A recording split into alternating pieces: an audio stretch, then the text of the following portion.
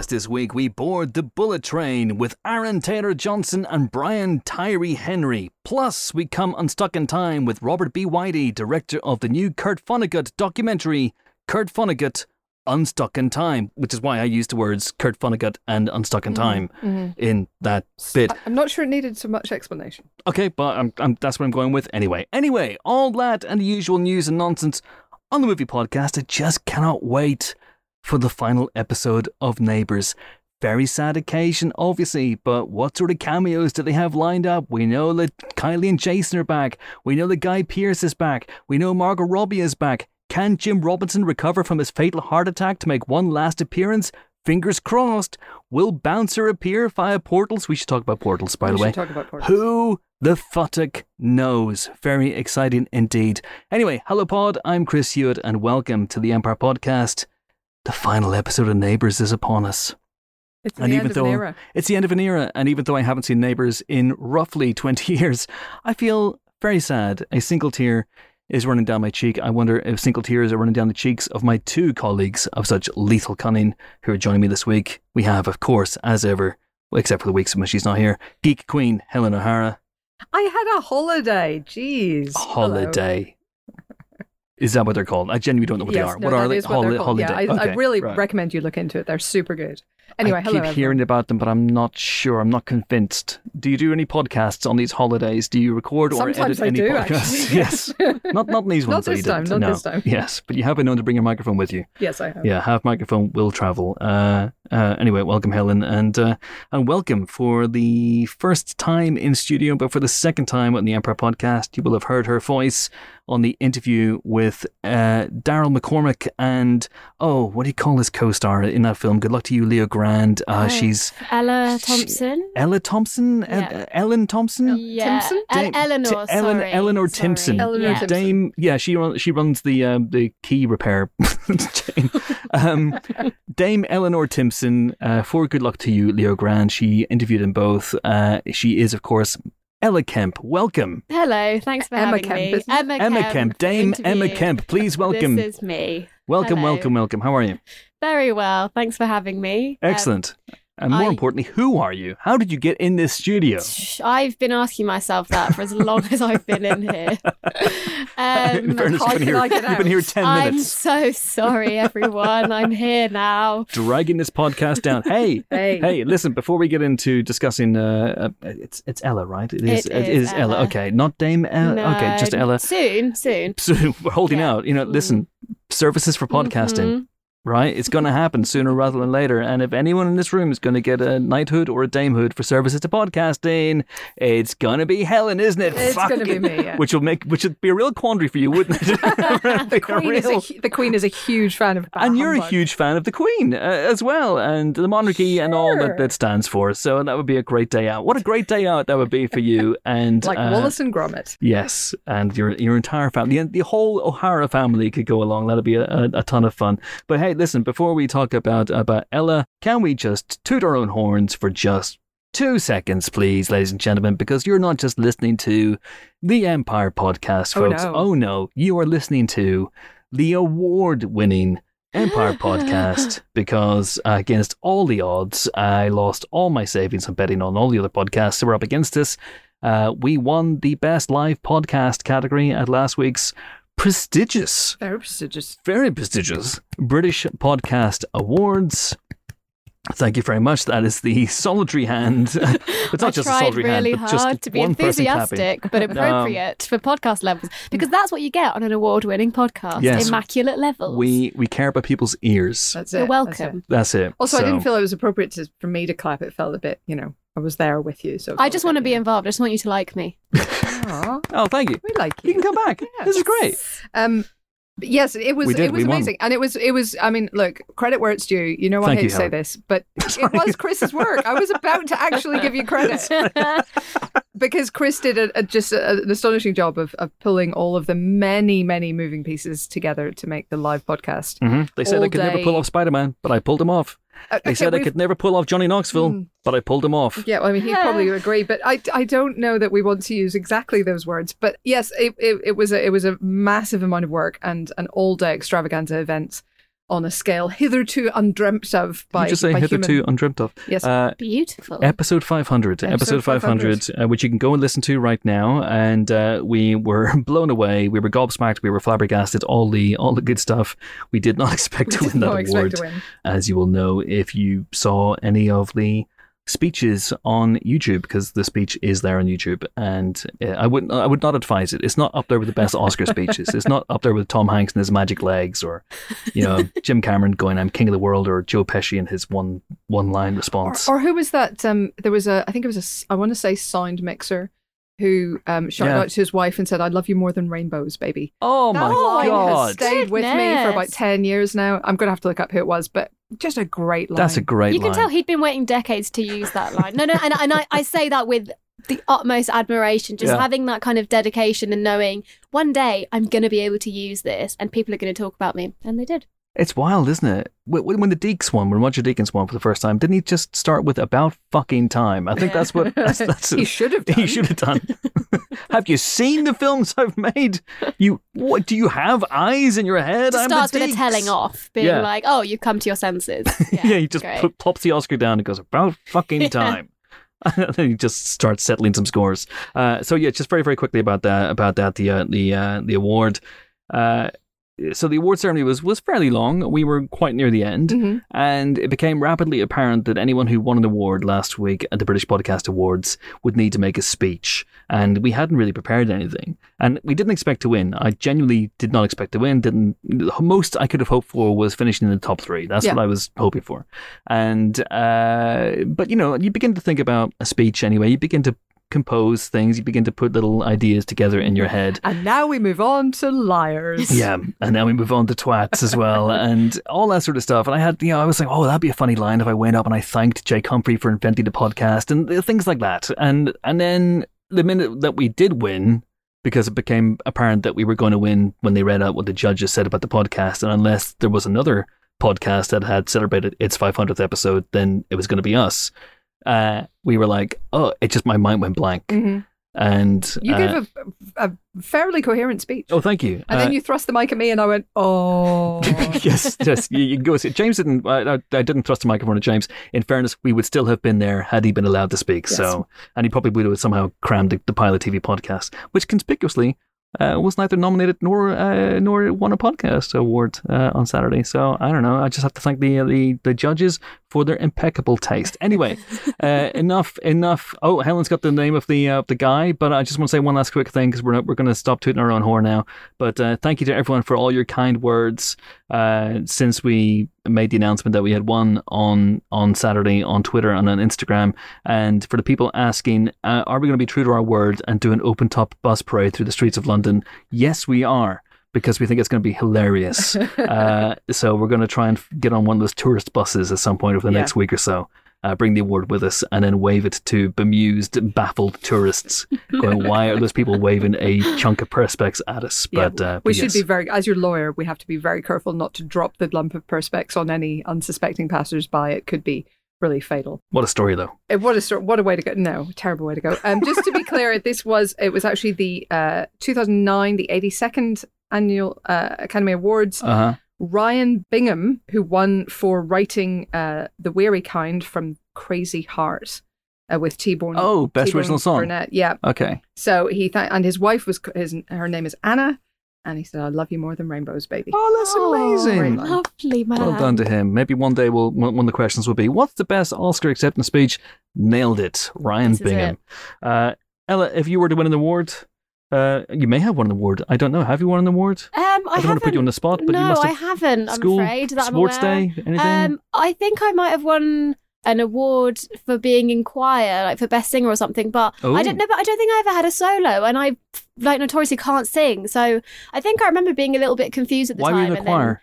Why was I in a choir? If you can't sing. I just wanted to be involved. If you're in a choir, I mean, a choir is a great place to be if you can't sing. Cover it other up. people cover it up. Well, this is it. I quite enjoyed it, and I think we sang Eleanor Rigby. It was, I don't know why it was something of a Beatle-themed choir. I don't know how this Nothing happened. wrong with that. But, had a lovely time. And then I can't remember exactly what the award was, but it was something to do with music or singing or choir. And, I thought it was a mistake, but I was also 6 years old and I liked having won an award. 6 years old? Yeah. Okay. Yeah. I'll give any 6 years old. I don't think I've award. spoken about it since then. So if anyone's... Is this traumatic for you or is this a good memory? Well, I'm just nervous that you're going to get an angry letter writing in, just calling me out, saying like that I took home someone else's award and that someone's been waiting all these years to tell me. All these years. Wow. I'm really sorry to whoever's listening. And if you went to Berry's court, no, you didn't. And you didn't see me there. Wow. Ella has just gaslit a whole bunch of people. I'm so glad to be here. Thanks for having me. No, it's all good. Doing really well. It is all good. Diplomatic incident already. It's going well. Yeah, I like it. Did you sing in this Beatles medley? Did you do Ringo's song that he wrote for the Weide album called "Don't Pass Me By," which has the worst lyrics of any Beatles song, but it also has the best couplet of any Beatles song, which is I'm sorry that I doubted you, I was so unfair, you were in a car crash and you lost your hair.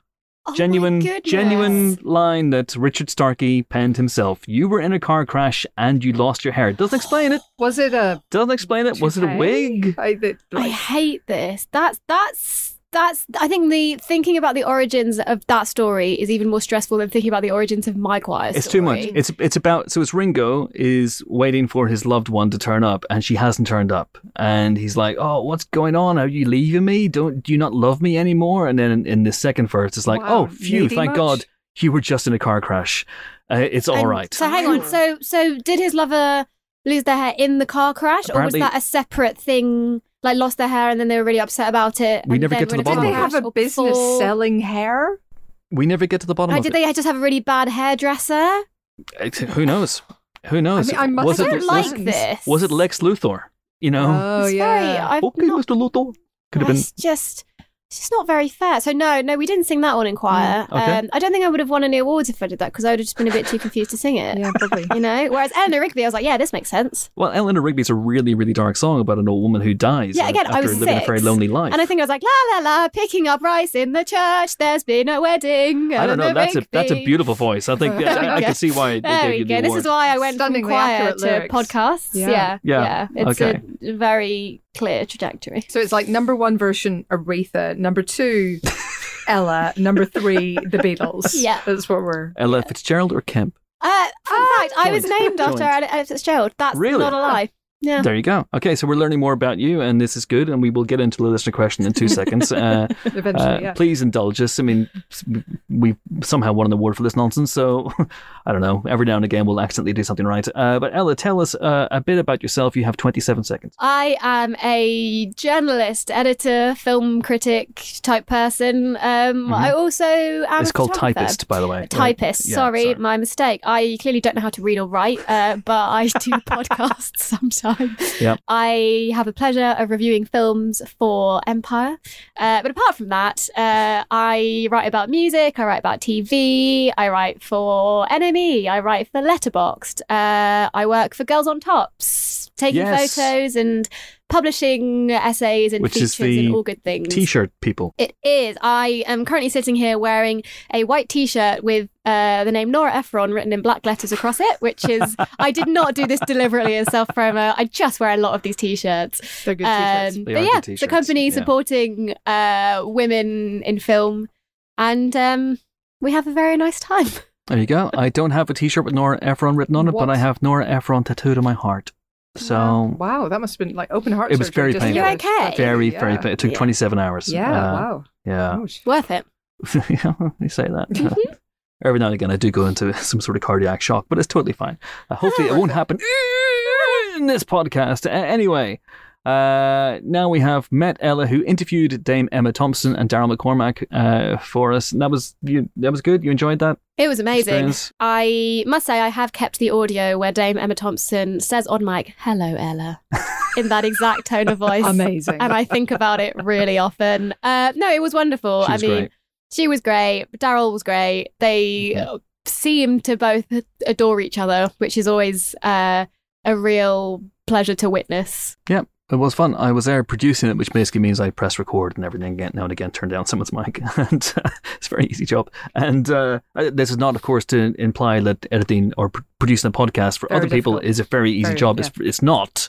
It's a very difficult job, but that day was a very easy job. Yeah. A difficult job that deserves awards. Yes, and absolutely. And all right, I should stop digging and move on to this week's listener question from @FelicityKate, long-time listener to the podcast. Hello, Felicity. And she says, what's your favourite movie scene in a tree? My granddad basically had a degree in trees. A degree? Well, and I've been thinking about him tonight. Oh, okay, lovely. Nice. So there we go. Your favourite movie scene set in a tree, not around a tree, not under a tree, in a tree. Yeah. I said before we came on air that I think I have the definitive answer to this. Oh, does that mean we should go first or say Oh, no, definitely first, because you're not going to agree. So, absolutely first. Okay. George of the Jungle. Dum, dum, dum, dum, dum, dum, dum. Almost everything is in or face onto a tree in that film. And the tree scenes are delightful. His little tree house with his little... But hang on. Tree hangout. The question was...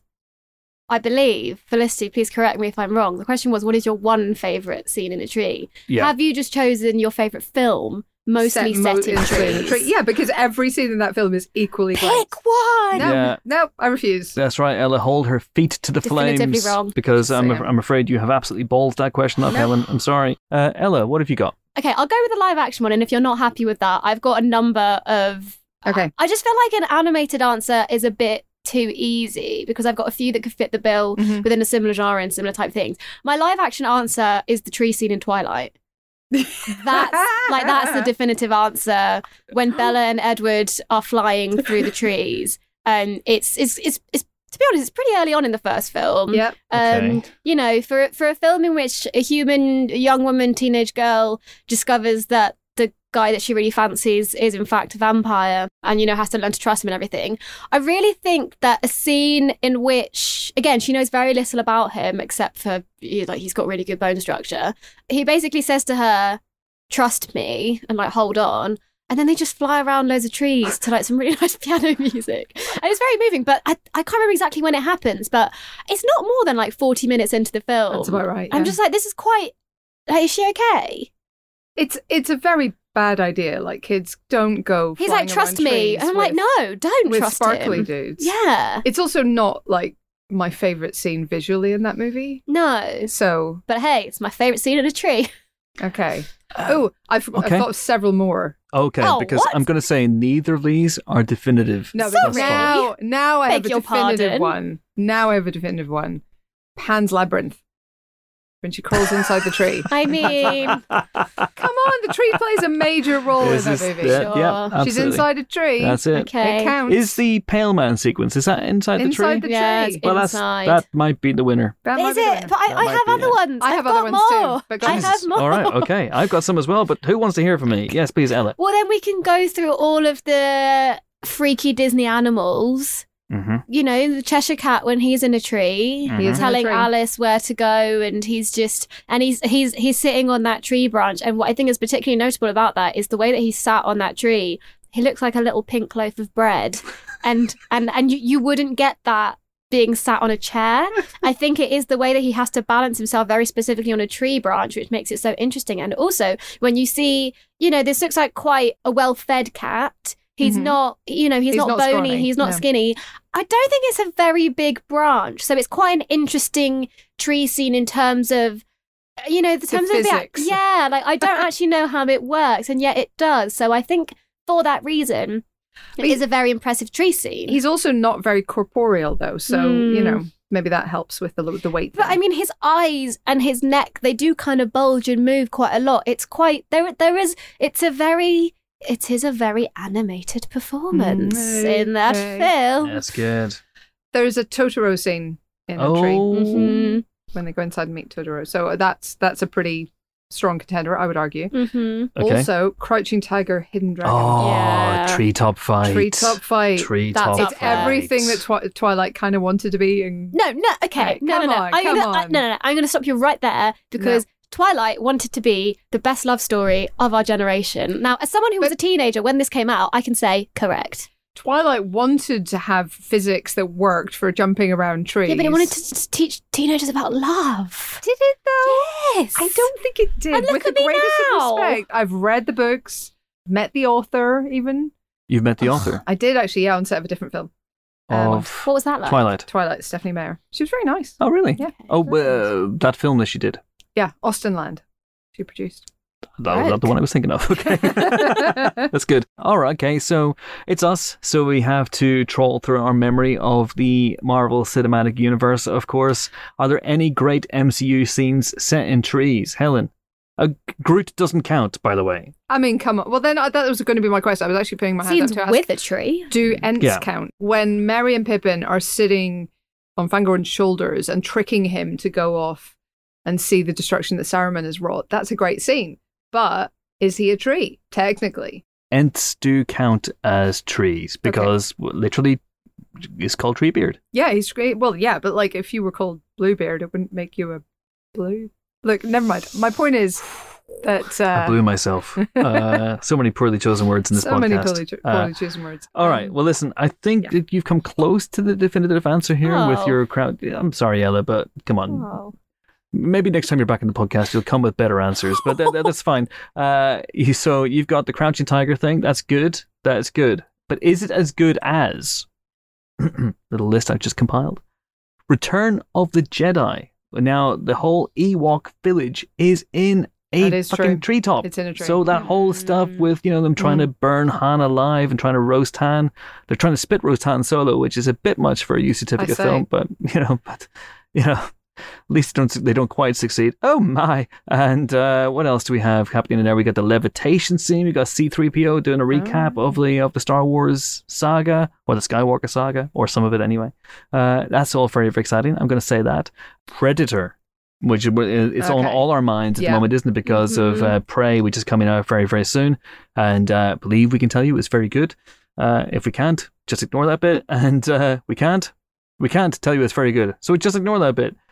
We also have, so that lots of that takes place in trees. He's always in trees, isn't he? The Predator. He's always titting around in a tree somewhere. So that one, he's like, the scene where he kills Billy is on a tree. So there you go. I'll go for that one. Harry Potter, and the Chamber of Secrets, the Whomping Willow. That's fair. They get caught in the Whomping Willow. That's good. So I'm going to go for that one. Okay. There's now is the Evil Dead 2, is the baddie at the end. A tree? Well, here's the technicality. At the end, the baddie is clearly some kind of massive tree demon.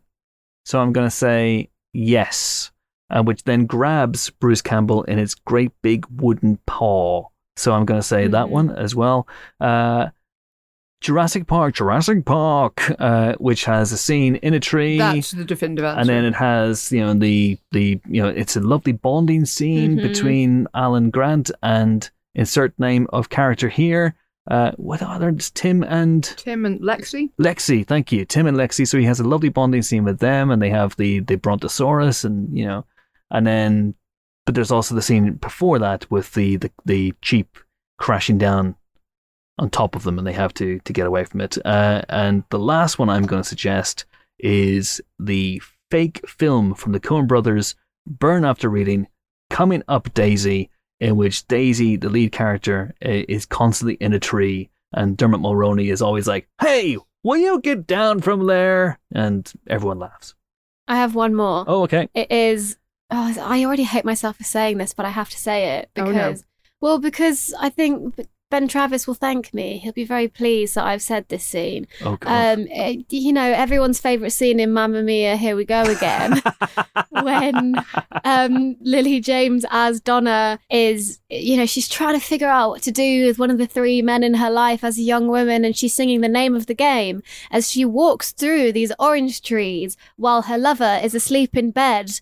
And she's picking things from trees and twirling and dancing. Does she need to be in those trees? Maybe not, but she is. And it's a lovely scene, and it's a very good song, and it's the emotional climax of the film because it all unravels from there. So that is a good scene in some trees. Oh, come on. It doesn't unravel from there. Then Cher turns up. No, Cher turns up after everything has unraveled, re-raveled, exploded, had a firework, and everyone's having a party. Yes.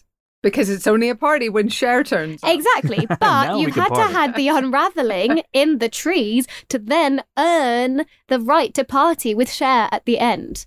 Without the unraveling in the trees, there would be no Cher. So just to clarify on this, because I'm not entirely sure. So pretend for a second I haven't seen that film. Just for a second. Wow. Or if I have seen the film, I've forgotten everything about it. So is she walking through a wood? Or is she actually in the trees? Think carefully in this, Ella, because it is the crux of the question. It's in like an olive grove or something, isn't it? Or an orange grove. Afraid it's a number of trees near her house, but she's interacting with the trees. She's picking things. She can. I don't know. She might have climbed at one point. It's a long chop song, down the trees and I'll tell you what as well, because there are some points in the song where it cuts to one of her lovers in bed. How do you know she didn't climb in the tree during that cut? The song kept like playing. A tree? Is that what you're talking about? Because I don't think that counts. Which lover is it? Not what I was saying. Is it young Pierce? It's young Pierce. Hey. Well, look. Keeping the British end up. Although technically he's Irish. Technically. Not even technically, he is Irish. But you know, Jeremy Irvine, who plays him in his youth, is British. There you go. Got wood?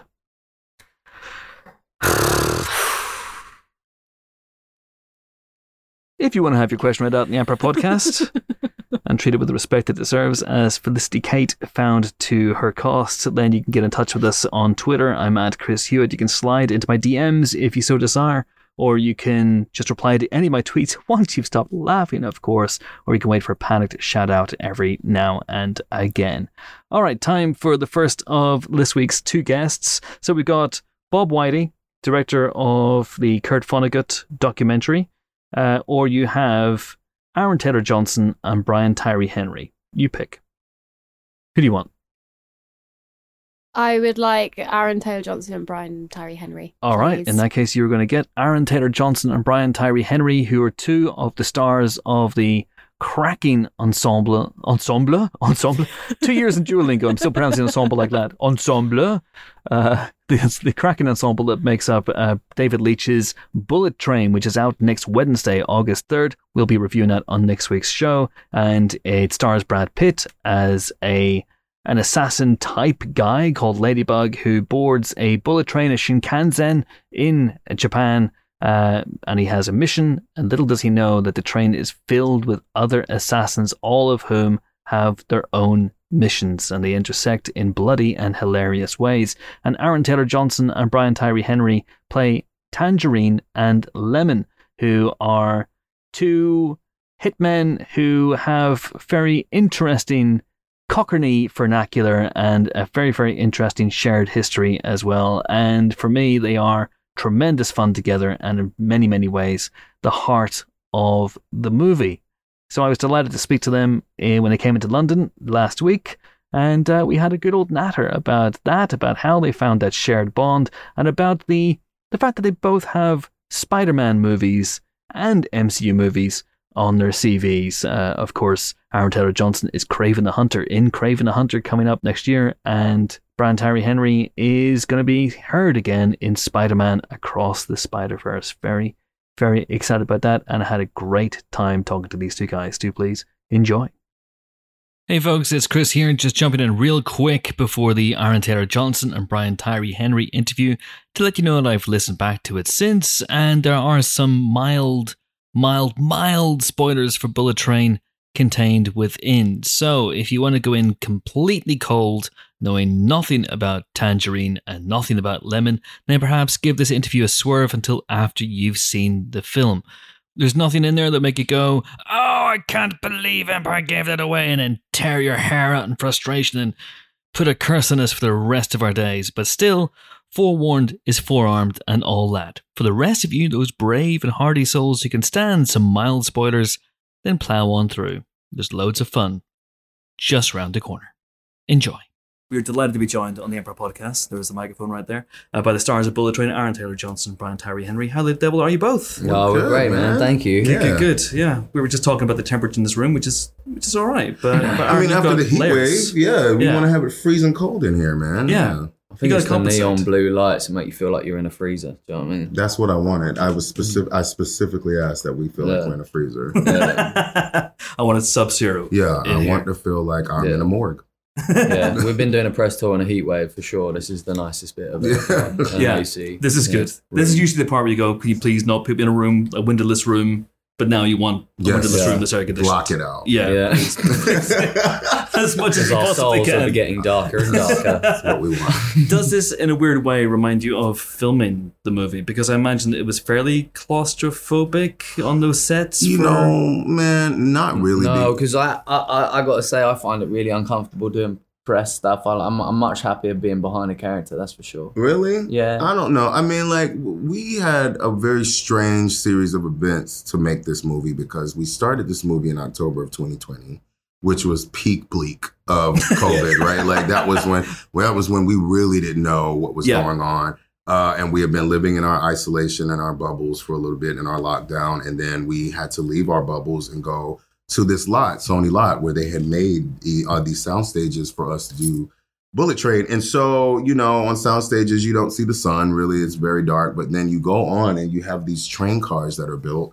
You have like a sleep car, a first class car. You have like a quiet car. And we're just signing up to kick each other's asses every day. You know what I mean? Like, it was therapy, right? It was really therapeutic. I mean, it was a release. We were all in this place of like, what the fuck is going on in the world? You know what I mean? So why not show up and kick the shit out of Brad Pitt for a few hours? And he was game. He was really game. That was all improv. It wasn't even in the script. No, it wasn't. He loves to improv fights. But it was really therapeutic, and to do it with the ensemble that we did it with. I mean, every single person in this film brought something that was incredibly beautiful and incredibly bright, and it never felt like work, man. It never felt like work, even though we knew what was going on outside was pretty awful. We signed on to come and have as fun as we possibly could. I felt incredibly fortunate. It was a true blessing, right? It was like everything we needed, for sure. Yeah. Yeah. It was amazing. And you guys, I mean, you know, lemon and tangerine, or do you think tangerine and lemon? How do you? What's the phrasing? How does it go for it? I say lemon and tangerine, but do you have a preferred order at all for that? Not really. I mean, you can put your fruits however you want. You can arrange it however you like, man. Make it a booze of fruits. But they will go together. So that's just like a big old bowl of just fruit. A bowl of citrus. That's us. Man. I'm happy with that, absolutely. But you guys are, in many ways, and this surprised me when I saw the film.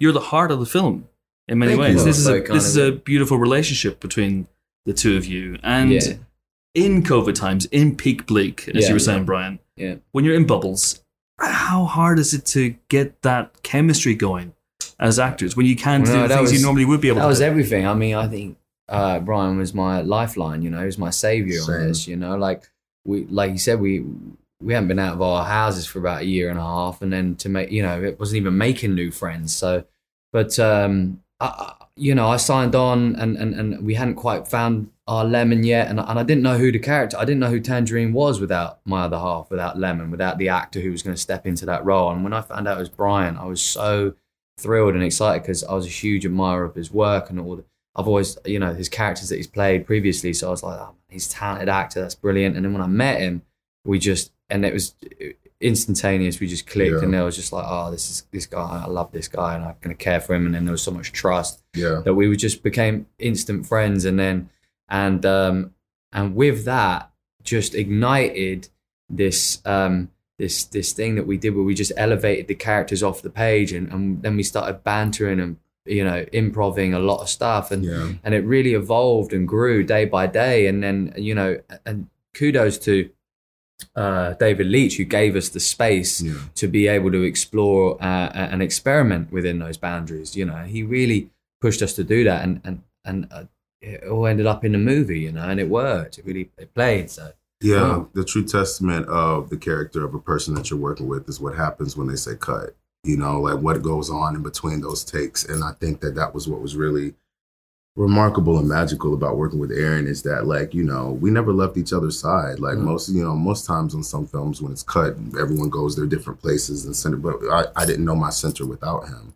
You know, I didn't know the hardest parts for me were the days that we weren't in together. Season together. I was just like, oh man, like, okay, we split up. That's the dumbest idea. Like, why are we splitting up? Yeah. But that says a lot about him. I have admired Aaron for quite some time as well. But like, honestly, like once we met each other, it was game on. Like I wanted to do everything I could to protect him on screen and in real life. And I think that's what we wanted audiences to feel. We wanted them to feel the levity and the humor of what Lemon and Tangerine are, but we really wanted people to believe that they were brothers, that there was this connection between them. And we wanted them to root for us. We wanted people to be like, oh, will they get back together? Will they be there? You know? Yes, sure. And that's kind of just from the care of what we have as Aaron and Brian for each other. So it's nice to hear that people feel like they're part of the film. Yeah. Absolutely. I mean, especially all that stuff about improv and making it the movie. Yeah. Especially, Brian, when you're doing an accent as well. And an accent that is tricky at the best of times for Brits. I mean, how did you find it? How did you find it as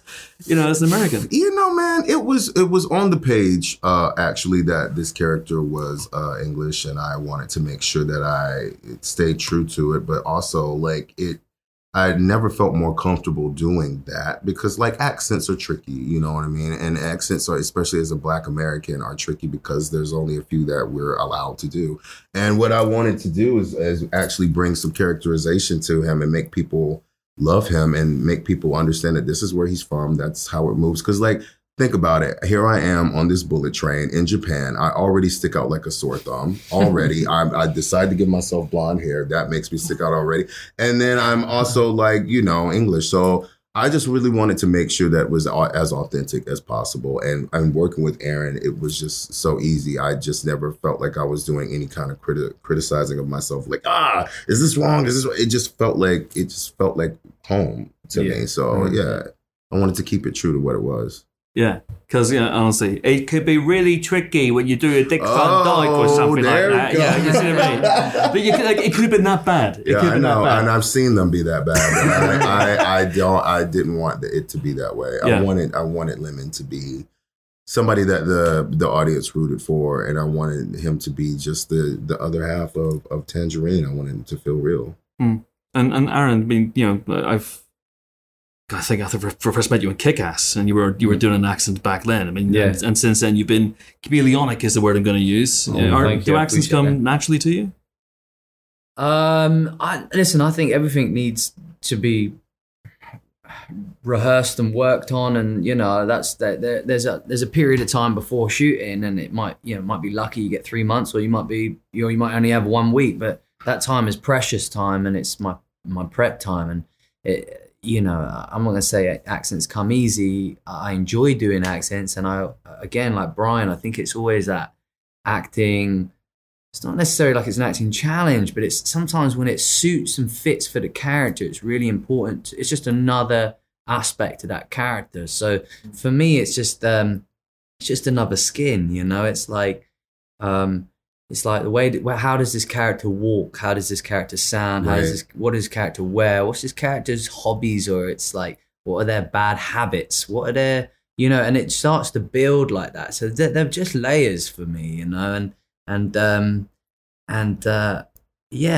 was interesting because obviously Kick-Ass, that was sort of an introduction to the American, market or world, right? And I was playing like a character from at the time, Superbad was out, right? And I thought, Michael Cera and Jonah Hill, and those were they were really, sort of the highlight and inspiration for a character like Kick-Ass.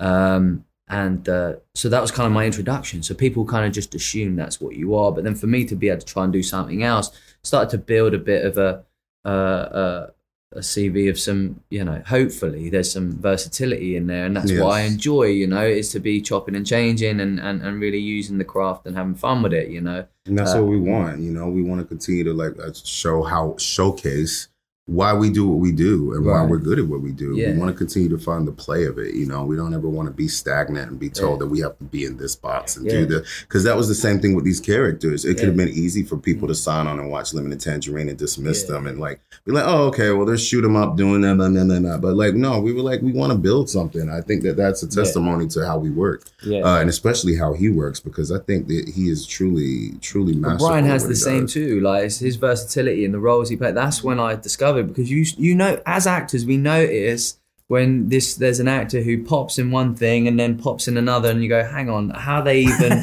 relate? Like they're so far different. Yeah. And then there's something else, and you go, that person just slowly becomes on your radar as someone that you just really look forward to and enjoy watching. And Brian had that with me. Like every time I saw Brian in anything, I was just like, that guy's talent. And then I'm loving this. The love and the manifestation though of when things come together was what's beautiful. You know, yeah, that's you lovely. can all work Fate. together.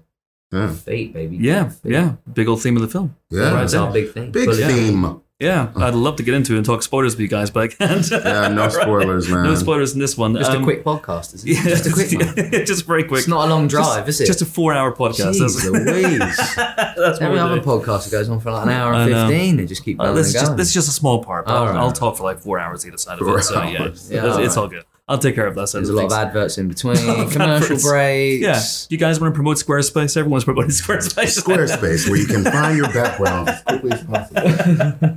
Aaron, there's a moment in this movie where Tangerine does a spot-on Ringo Starr. Oh, Thomas yeah, the Tank he Engine. does. I don't know if it's spot on. It's pretty spot on. I don't think it's supposed to be spot on. It's just supposed to be, a moment. It's a funny moment. It's pretty damn good. Yeah. So does that now officially mean you've got 2 Beatles under your belt? Ooh. Yeah, it's funny that's now I've got to get the Fab Macker, haven't I? Got to get Paul in. You got to get Macca. We've got to get Paul in somewhere. Got to get some wacky Macca. Yeah, exactly. Yeah. Do that. Just got to get the thumbs in. It was funny. Yeah, no, I think that was a nice little add-in tie-in. Listen, these things that you do on set are the amount of takes that Brian and I had done, and just playing these characters. Like it was an endless bucket of fun for these characters, because they're just unpredictable, and the things that come out of their mouths are just unfiltered, just unapologetic trash. Just idiots. Just pure idiots. Like your brain has to move as fast as the train, and sometimes you're just like, bah. That's what we liked about it, because you got this high speed. Yeah. Everything had to have like this mad pace. So there's this energy, right? And anyway, so you never really know what makes the edit, and like we, David kept a lot of stuff in, but that's something that stayed in. That's just funny, No, it made me laugh a lot. And in the great Venn diagram of your careers, obviously there's an overlap in terms of you're both part of the MCU. Aaron, you were very much a one and done as Quicksilver, very of much course. was a one and done. Yeah. Hell, I may be a one and done. Who knows? Who knows? Who knows? We shall see what happens. But you've also got you've got the Spider-Verse connection as well going on. You've got Across the Spider-Verse coming. You've just been craving the hunting, Aaron. I've been Can't say anything about that, I'm sure, but No, but it was fantastic. Though. That's it. Stop. Okay, go on. Stop. You're right. This is where I get in trouble. What I do in these situations is I get you to talk about each other's projects. So Brian, can you tell us about Kraven the Hunter, and Aaron, can you tell us about the next Spider-Verse movie? Yeah, I couldn't tell you anything. I can tell you that one, it's going to be amazing. I can tell you that there's going to be a lot of great hair in the wind. I think that there's going to be some good peck action. Yeah. I know that he is going to bring a lot of machismo and charisma to it. Is this true? I think there's a lot of no denials. I think there's a lot of fire in it. I think that there's going to be some slow motion walks in it as well. Well, shit! Don't make it a completely predictable movie. Fair. Jesus Christ. That's it. I'm done. Basically, just went, this is what the studio execs basically go. We got this. I'm saying what I want to see. I'm like, I want to see him do that. That's what I'm doing. All right, sure.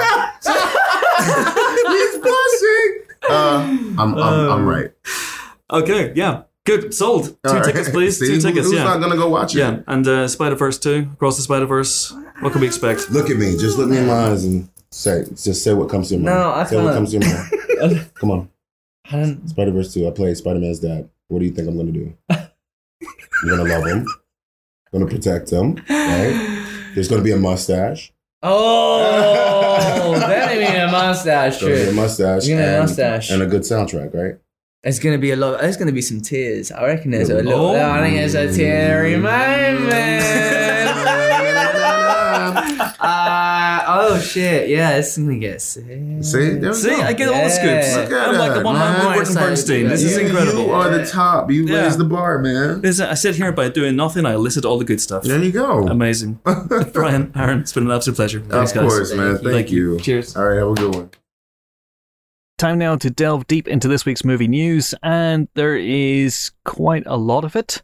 Obviously, there's a lot of fallout from Comic-Con, big announcements from Marvel. We obviously did a 1 hour reaction special to that because so many of you asked us to. So we found some time on Sunday to record that and edit that, in which we go through all the news from the Marvel panel at the San Diego Comic-Con last week. The big news that really came from that, though, was the announcement of 2 Avengers movies, as confidently predicted on the Empire podcast. In 2025, 2 movies, 6 months apart. One is going to be called Avengers: The Kang Dynasty, or Dynasty. How do you pronounce it over here? Because of dynasty. Because I've always said dynasty, but then instinctively, I guess, when you said dynasty, my head said that was correct, and then the second you said dynasty, that was better. Everything. Because when we grew up watching Dynasty in this country, we preferred Dynasty. Rina Sawayama has a song Dynasty? called Dynasty, I think, and she sings that. I trust her. Right. And she will be in the next John Wick film, so I trust her. Oh, well, we'll get to that. We'll get to that in a second. All right. So Dynasty, that's going to be out first. That's going to be out in May 2025, and that's going to be followed in November by Avengers: Secret Wars, which is very, very exciting indeed. Lots of speculation about what those films are going to be like. Lots of speculation about what the Avengers lineup is going to be for those, because there's no Avengers at the moment, not as things stand, and what's going to happen in the next 2.5 to 3 years as well. Lots of speculation also, obviously, about who's going to direct those films. And on our preview podcast, we threw a couple of names into the hat. One of the names I threw in was John Watts, because I thought that Marvel might want to keep a little bit of continuity with people who had done sterling work for them. And I was half right, because they have gone, although it's someone completely different, but someone who has worked for them and done sterling work with them. So I'm half right. I mean, give me 50%. 50%. 43%. I'll take 43%. Can I have a passing grade? Can I have 45%? No. Fuck you, Helen. Honestly. I'll take 44. 44? I'm close to giving you 12%. Just for the Marvel. I have 12% of a plan. 12% of a plan. Okay, that's good. All right, so, because the person that they have apparently chosen, although this is not officially confirmed by Marvel, to direct Avengers: The Kang Dynasty, is Destin Daniel Cretton, director of Shang-Chi and The Legend of the Ten Rings. Now, this is interesting for a whole number of reasons. They haven't announced that he's directing Secret Wars as well, and I suspect that they will have 2 different directors, I think, because that's going to be too big a job. The Russos managed it with Infinity War and Endgame, but those were a year apart, and I think, it's going to be a lot. Also, I mean, look, I said it on the Comic-Con podcast, but I'm reiterating it. I don't think these dates will stick. I really, really don't. That only really gives you about less than a year of Phase 6 much less than a year of Phase 6 before getting to this Kang Dynasty, and only just over a year of Phase 6 before getting to the second of these Avengers movies. So I feel like these dates will slip, which might give people a little bit more time to work. But look, he's a terrific director, and I'm kind of intrigued to see what he does with this. And it's, we could perhaps reasonably take this as confirmation that Shang-Chi will be one of the Avengers in that lineup, hopefully. Because it would be a bit weird I would take his director and leave him behind. It'd be quite rude. It'd be very rude. Yeah. I would say also, and I meant to mention this on the podcast. In fact, you can hear me begin to make this point, and then I get distracted by a shiny thing, and then I stop making it. But Simu Liu posted a picture of the Avengers logos. He was there in Hall H, and he posted a picture of it, and he went, cannot believe where we're going with this, essentially. So that was, I think, a tacit confirmation that he'll be in those movies. Whether or not it'll be the next time we see him, because apparently Destin Daniel Cretton was at work on a Shang-Chi sequel, whether that has now been sidelined temporarily to allow him to take on this, quite frankly, insane task of making an Avengers movie, which are, bigger than other movies, more complicated than other movies, and have scheduling nightmares built into them, remains to be seen. But who knows? Although, Simu Liu was also currently busy on his own multiverse film as well, as he has just wrapped Barbie. So, I do think boy. The Barbie dynasty. That the MCU has had to wait for that, and everyone... I think that the dates of the 2 new Avengers films, you're right, Helen, they could shift based on what happens with Barbie next summer. Yeah. Because I think that could really realign a lot of the multiverses. I think... I think it's very nice of Marvel to announce a multiverse saga to follow in Barbie's footsteps. I think that's it. I think that's just really brave. So we're so expecting brave. Quite a lot of that movie. More power to you. Yeah, we are. I mean, everyone's running scared from Barbie. Apparently, Simu is going to be playing another Ken. He is. Yeah, he is. As is Sex Education and Doctor Who star Ncuti Gatwa as well. It's exciting, isn't it? Lots of Kens, lots of Barbies. Lots of Barbies. Issa Rae as well. Yeah. Yeah. Harry Neff is a Barbie. Yeah. I'm excited about that movie. It's going to redefine everything. Excited. It's going to be redefine everything. It's going to be amazing. Yeah, it's going to be huge. I liked when Ryan Gosling was talking about his Ken, saying that his Ken has no money, no job, no home, no everything. And then he felt the need to add in another interview that wasn't the story of the film. It was just facts about Ken that people should know about, just to sympathise a bit more with the character. Because whoever really did sympathise with Ken, who played with Ken, No. Whoever thought about Ken? I didn't. I never had a Barbie or a Ken. I had lots of Action Force and He-Man and Star Wars figures. Cool. But I'm a cool guy. I'm a cool guy. I know I'm cool. I had inflatable Barbie furniture. Really? That's why you're obsessed with popping the bars of the prison. I've been waiting 15 years for this. I didn't know that was a thing. Wow. I mean, ask my mum. I don't know where. Did you play with Ken? No, I was too busy looking at my inflatable Barbie furniture. I had to re-inflate it. I was too busy doing that. No time for Ken. I was a Cindy house, not a Barbie house. So, Cindy. Yeah. My sister had a lot of Cindys. Yeah. Remind me, so is Cindy smaller? No, that's Polly. Cindy was just slightly more human in her vital statistics. Be kind to Barbie. Look, it's no diss on Barbie, but if Barbie were a human, she would be 7.5 feet tall with which 30, famously Margot Robbie is, with 32 K boobs. It's not a terribly common, figure. And that's why we love her. Chris, come back to us, Chris. Sorry, I fainted there for a second. Margot Robbie is real. I've seen her in real life. Anyway, but Destin Daniel Cretton is also real. I've seen Destin Daniel Cretton. There you go. Although I've never met him, so he could be a digital construct for all we know. He is very handsome. He could be just another one from Barbie Fit World. Director? I think so. Is he another Ken? He's a fit director anyway. Yeah. So Ella, the way that you so artfully changed subject there from the MCU to Barbie, and nothing wrong with that. We're all friends here, but this is obviously an MCU friendly zone. Where do you stand on the Hollywood powerhouse? Oh no, I don't want everyone to hate me. No. No, it's okay. Totally fine. I know I can't be neutral, but okay, that's good. I'd like to be as neutral as I can. There are certain MCU shows and films that I've enjoyed very much. There are some that I haven't seen for many reasons and don't necessarily plan on seeing them. So it's not an appointment for you. It's not like me and Helen where we're queuing up to see these things 3-4 hours before they open. And then Disney go, you've got assigned seats, you idiots. I do enjoy seeing most of them. And I will say, I quite enjoy that when it comes to work as a film critic and podcaster. I don't tend to cover Marvel projects for work, mainly because people don't ask me to, but I quite like that I mostly just go and see them on a Saturday morning, pay as much money as I can to just have a nice time. I think I saw Endgame in the Empire Cinema in Walthamstow on Saturday morning, and everyone was just yelling, and it was lovely, and I had a great time. I didn't have to think about it in a work capacity. That was great. I loved WandaVision. I'm staying open. Just take your headphones off for a second. Helen. So I think she can stay. I mean, I guess. All right, fine. Yeah. Okay. We can get her back. like WandaVision at least. That's a start. Yeah, an Endgame as well. There's hope. There's hope. We can train her. What do I need to do? Oh, hey, how's it going? Hello. Hey. Hi, I'm still here. Hey, how's it going? Right, so anything else to talk about in terms of movie news?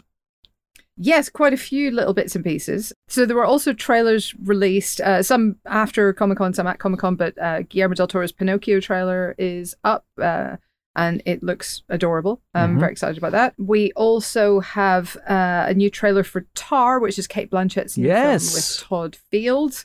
Yes. That doesn't give much away. Great trailer, though. Great trailer. Very weird and untrailery. Yeah. There's also a very exciting teaser trailer for John Wick 4. Oh, super here for it. Couldn't be happier. My God, I am so excited for this film. Yeah. This is insane. There's a moment in this trailer where Keanu Reeves as John Wick Chapter 4, I believe that's the character's full name, I believe so. and Donnie Yen, the great Donnie Yen, have a fight and run towards each other, firing guns at each other at point blank range. These scenes look so beautiful. They're shot by Dan Laustsen, who is Guillermo del Toro's, most recent longtime DP, and that guy. Oh my God, these films look so amazing. Oh yeah. Anyway, John Wick's coming back. It's wonderful. Also trailers for Don't Worry, Darling, which is nice. Florence Pugh and Harry Styles. Great. Super great trailer. Really loving exciting it. new trailer. And speaking of super great trailers, I'm really loving that were cut specially for me and designed just for my interests. Dungeons and Dragons. Dungeons and Dragons. Oh, that was Honor just a Among joke, Thieves. Yeah, really though. That was it's just adorable. a joke, but it turned out to be real. Okay. It's turned out to be real. I'm sorry to disappoint. Does look good, doesn't it? It does look listen. Who had good Dungeons and Dragons movie on their 2022 or 23? The second that the card. geniuses behind Game Night stepped aboard, I know. Goldstein and that'll Daly. So I'm all for it. So it's Chris Pine, it's Hugh Grant. Who else is in the film? It's good people. Michelle Rodriguez is in there. It's Justice Smith. It's Regé-Jean Page in What armor. a cast. I mean, Goodness. hello. Mm-hmm. I think people are going to enjoy this, and I certainly am going to enjoy it because it has dragons in it and hot men being sarcastic. Dungeons? And I'm not so fussed about the dungeons. Interesting. It's the dragons I really I get out of that. bed for. Yeah. may even have a scene set in a tree. It's Fingers entirely crossed. possible. Maybe. It's entirely. Hey, what Robin Hood? Robin Hood's got lots of scenes in trees, right? Like Do Errol they just Flynn, walk under them? he's always in trees. Yeah. Yeah. Can't stop Around him. trees. Most of the time they're not. Yeah, in like the Robin Hood films recently, they're not always in the tree for the best bits, though. Like he flirts with Maid Marian in a tree in Robin Hood, Prince of Thieves. But there's not much fighting in trees, which is kind of what you want. No, hang on. Why does there need to be... Okay, I get it. This is why you dismiss Twilight, because there's no fighting. It's just love. No, I mentioned My Neighbor Totoro. You did. No Not fighting. Heavily known for its famously action action-packed scenes. movie. All right, okay. So a couple of last little bits and pieces. The Grey Man is now out on Netflix, and yes, we're going to be doing a spoiler special for that with Joe and Anthony Russo. So spoiler special subscribers, you are in like fucking pigs and shit right now. This is incredible. You got great stuff coming your way every single week. And we'll be doing She-Hulk soon, and we'll be doing Andor, and looks like we're doing that Lord of the Rings show as well, Yay. and looks like we're doing that Sandman. Dragony woo! show as well, and looks Sandman. How's the dragon? Woo! And looks like These will not all be week by week. it will be an Up at Dawn Pride Solomon Siege that I will never fully tell you about.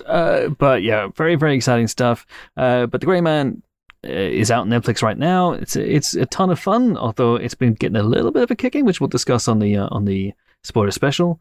It's like way more entertaining than the last Bond film. I don't know what to tell you. Anyway, but it has already had a sequel and a spin-off announced very early stages, as people will know if they read the cover feature I wrote on The Grey Man a couple of months ago for Empire, that the Russo brothers and Netflix were very confident of success and had already started developing a Grey Man 2. There's a whole series of books by Mark Greaney to draw inspiration from, and that would involve obviously Ryan Gosling returning, and there might be spin-offs for Ana de Armas' character, or for Chris Evans, Lloyd Hansen, who is a tremendously fun bad guy. So who knows? We shall maybe see those in the next 2 to 3 years, 3 to 4 years maybe.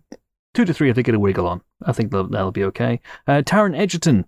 Some Taron Egerton news. He has not been cast as Wolverine, but he has been cast as the hero In a new film from Jaume Collet-Serra, who, of course, teamed up with Liam Neeson and all those, ordinary man is in a horrible situation on a mode of transport films from a few years ago. So he was the director on Non-Stop, in which Liam Neeson had to stop something on a plane.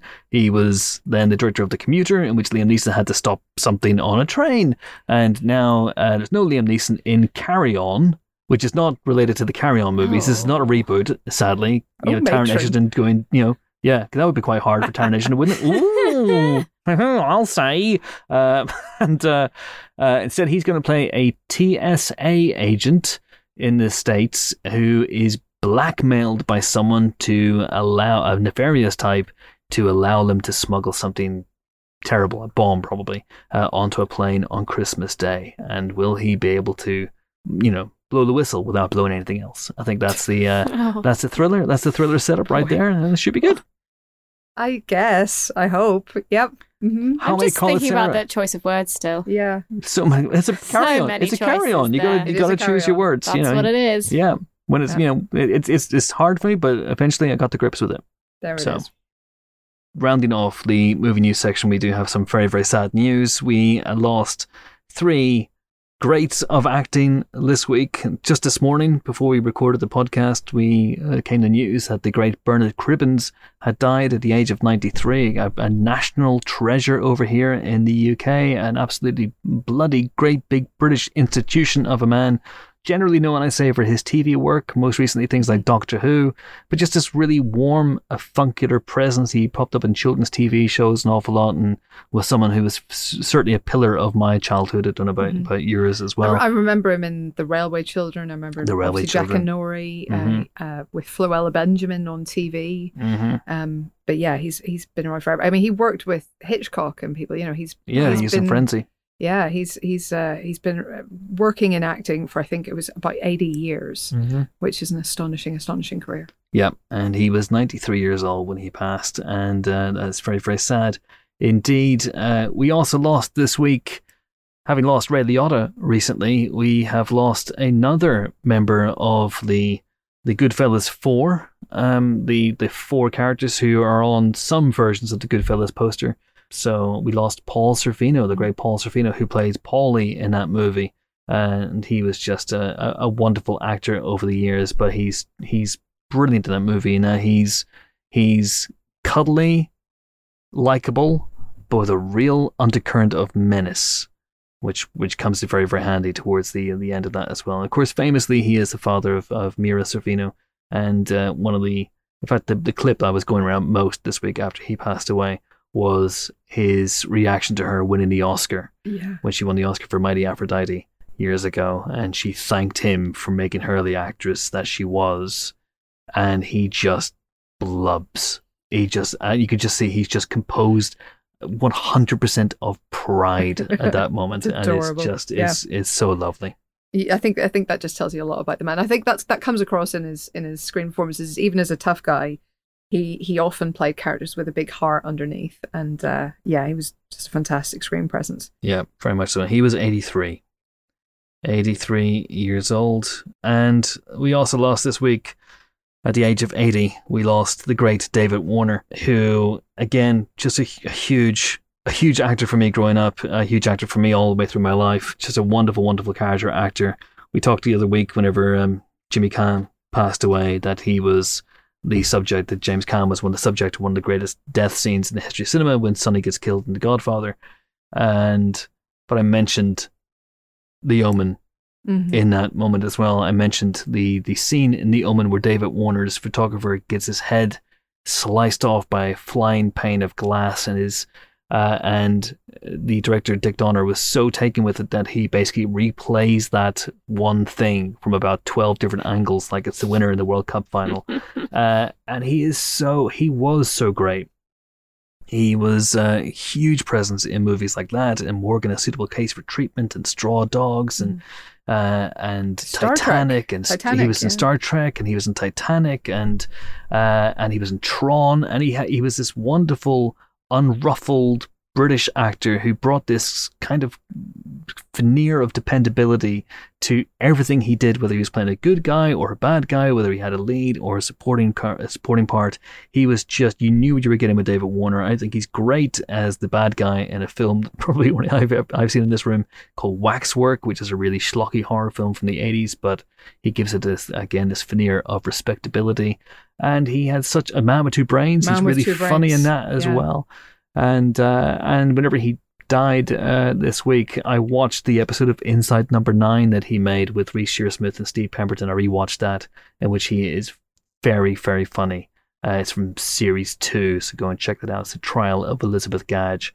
And everyone I know who has worked with him just says he was the loveliest guy. But he really pops for me in The Omen in particular, which is one of my favorite films of all time. So very, very sad indeed to lose Bernard Cribbins, Paul Sorvino, and David Warner in the 1 week. They will be missed. All right, time now for the second and final guest this week, and I guess it's going to be Bob Weide. Seems like. Robert B. Weide, who a lot of people will know as a director of some of the greatest episodes of Curb Your Enthusiasm, that meme that goes around. In fact, we talk about this in the interview. The meme that's gone around where people will put the Curb music on real life footage of someone going through something very unfortunate, and then it'll cut to the Curb credits, and it usually says directed by Robert B. Weide, which for my money makes him one of the most famous directors on the planet. We talk about that in this interview, but he is not just a director of Curb, he's not just a director of comedy films and comedy TV, he's also a documentarian. That's basically how he started his career, with a documentary about the Marx Brothers. He has also directed documentaries over the years on some of his heroes, including Woody Allen, and now a documentary about Kurt Vonnegut, the great American novelist, the author of books like Cat's Cradle and Slaughterhouse-Five and Timequake. And the story of how this movie came about is tremendous. So basically, Bob Weide, when he was quite young in 1982, having just made the Marx Brothers documentary, he was just 22 years old. He thought, you know what, I want to make a documentary about Kurt Vonnegut. And so he writes to Kurt Vonnegut saying, can I make a documentary about you? Unexpectedly, Kurt Vonnegut wrote back a few weeks later saying, yeah, sure, why not? And so Bob Weide flew out, became lifelong friends with Kurt Vonnegut, like lifelong friends, but never really got round to making a documentary. Not properly, not really. Not until after Kurt Vonnegut had died, at which point the documentary changed and transmuted into something very, very different, which is a very, very personal story of both Vonnegut as an author and what made him tick, but also this friendship between Weide and Vonnegut, and it gets very, very personal, profound, and moving at times. I think it's terrific, the documentary. It's out right now. But hey, Bob takes care of that as well. He takes care of all the plugging in this interview as well. I spoke to him this morning. It's his first time on the pod for about 8 years, but we slipped right back into it. So here we go. Me talking to Bob Weide. Do please enjoy. We are delighted to be joined on the Emperor podcast by the co-director and star of the cracking documentary Kurt Vonnegut, Unstuck in Time, Robert B. Weide, aka Bob Weide. How are you, sir? I'm doing pretty good. And just so your listeners understand my devotion to you and your magazine and this show, it is a little bit after 12 midnight here, and I'm pretending that I'm wide awake. We have a bit of a time difference between us. A little bit of a time difference. It's currently 6 minutes past 8 in the morning, so I don't know which way's up, Bob. But what about you? Are you okay? Are you a night owl, or are you struggling right now? I used to be. It used to be no big deal for me to be up till 3 in the morning, and now I'm quite elderly, and things change. Now I'm one of those guys who has dinner at 6 o'clock, and I'm in bed. Staying up was fine. I'm usually up at this hour, but that usually means sitting on the couch and watching a movie. So okay. When do you work? What's your working day like? What are your working hours like?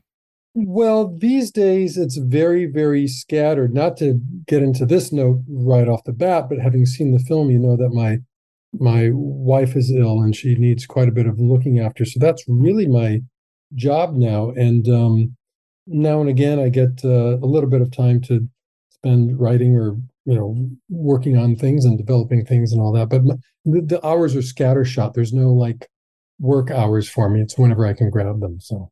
As you say there, your wife Linda is ill at the moment, and that is something that is revealed in the documentary. And I have to say, I was so taken by Unstuck in Time. I thought it was absolutely terrific, and I did not expect to be moved by it, and I was profoundly moved by it. And a large part of that comes from the way that you intertwine your story with Kurt Vonnegut's story as well. And now, obviously, that wasn't where you began the documentary when you first wrote to him back in 1982. This would have been just a conventional documentary for you had that worked out. Sure. I never imagined that I would be in the film. As a matter of fact, it's funny because when I shot with him, I usually had like a still photographer just taking pictures, and they were really for my own enjoyment, just so I'd have them, something to document, the filming. And it was a good thing I did, because those photos wind up, playing a role in the film once this meta element entered in, which was about the evolution of this relationship, this friendship that I had with Vonnegut over the course of making the film, and the struggle to make the film. And so those photos came into play in a way I never would have expected. But no, this started off as what would have been a very conventional sort of authored documentary, the kind of thing that you might see on American Masters, on public television in the States, just sort of a straightforward biography. I never thought that I would be on camera at all, and I was very reticent, even when other people were suggesting that was the way to tell this story. Just to sort of encapsulate quickly for your listeners is, yes, I approached him in 1982 with a letter that said, if you give me your authorization, I think I could have a finished film within a year or so.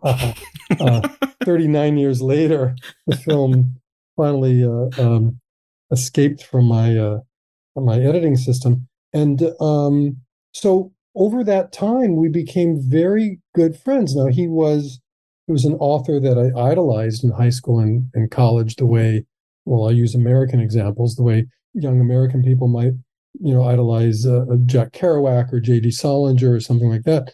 Vonnegut was my literary hero, and I wrote him this letter out of the blue in 82. I just made my first film on the Marx Brothers, and I wrote to him and I said, you don't know me, but I made this film on the Marx Brothers because I'm a big fan of theirs. I'm a fan of yours. I'd like to make a film on you. And he wrote back, and it just so happened he had seen my Marx Brothers film, and he liked it a lot. So he said, sure, I don't know how you make a film about an author, but you're welcome to try. And so that was in 1982.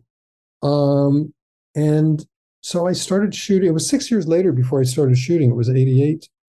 And over the course of making the film, we just became very close friends. And then he died. Oh, spoiler alert.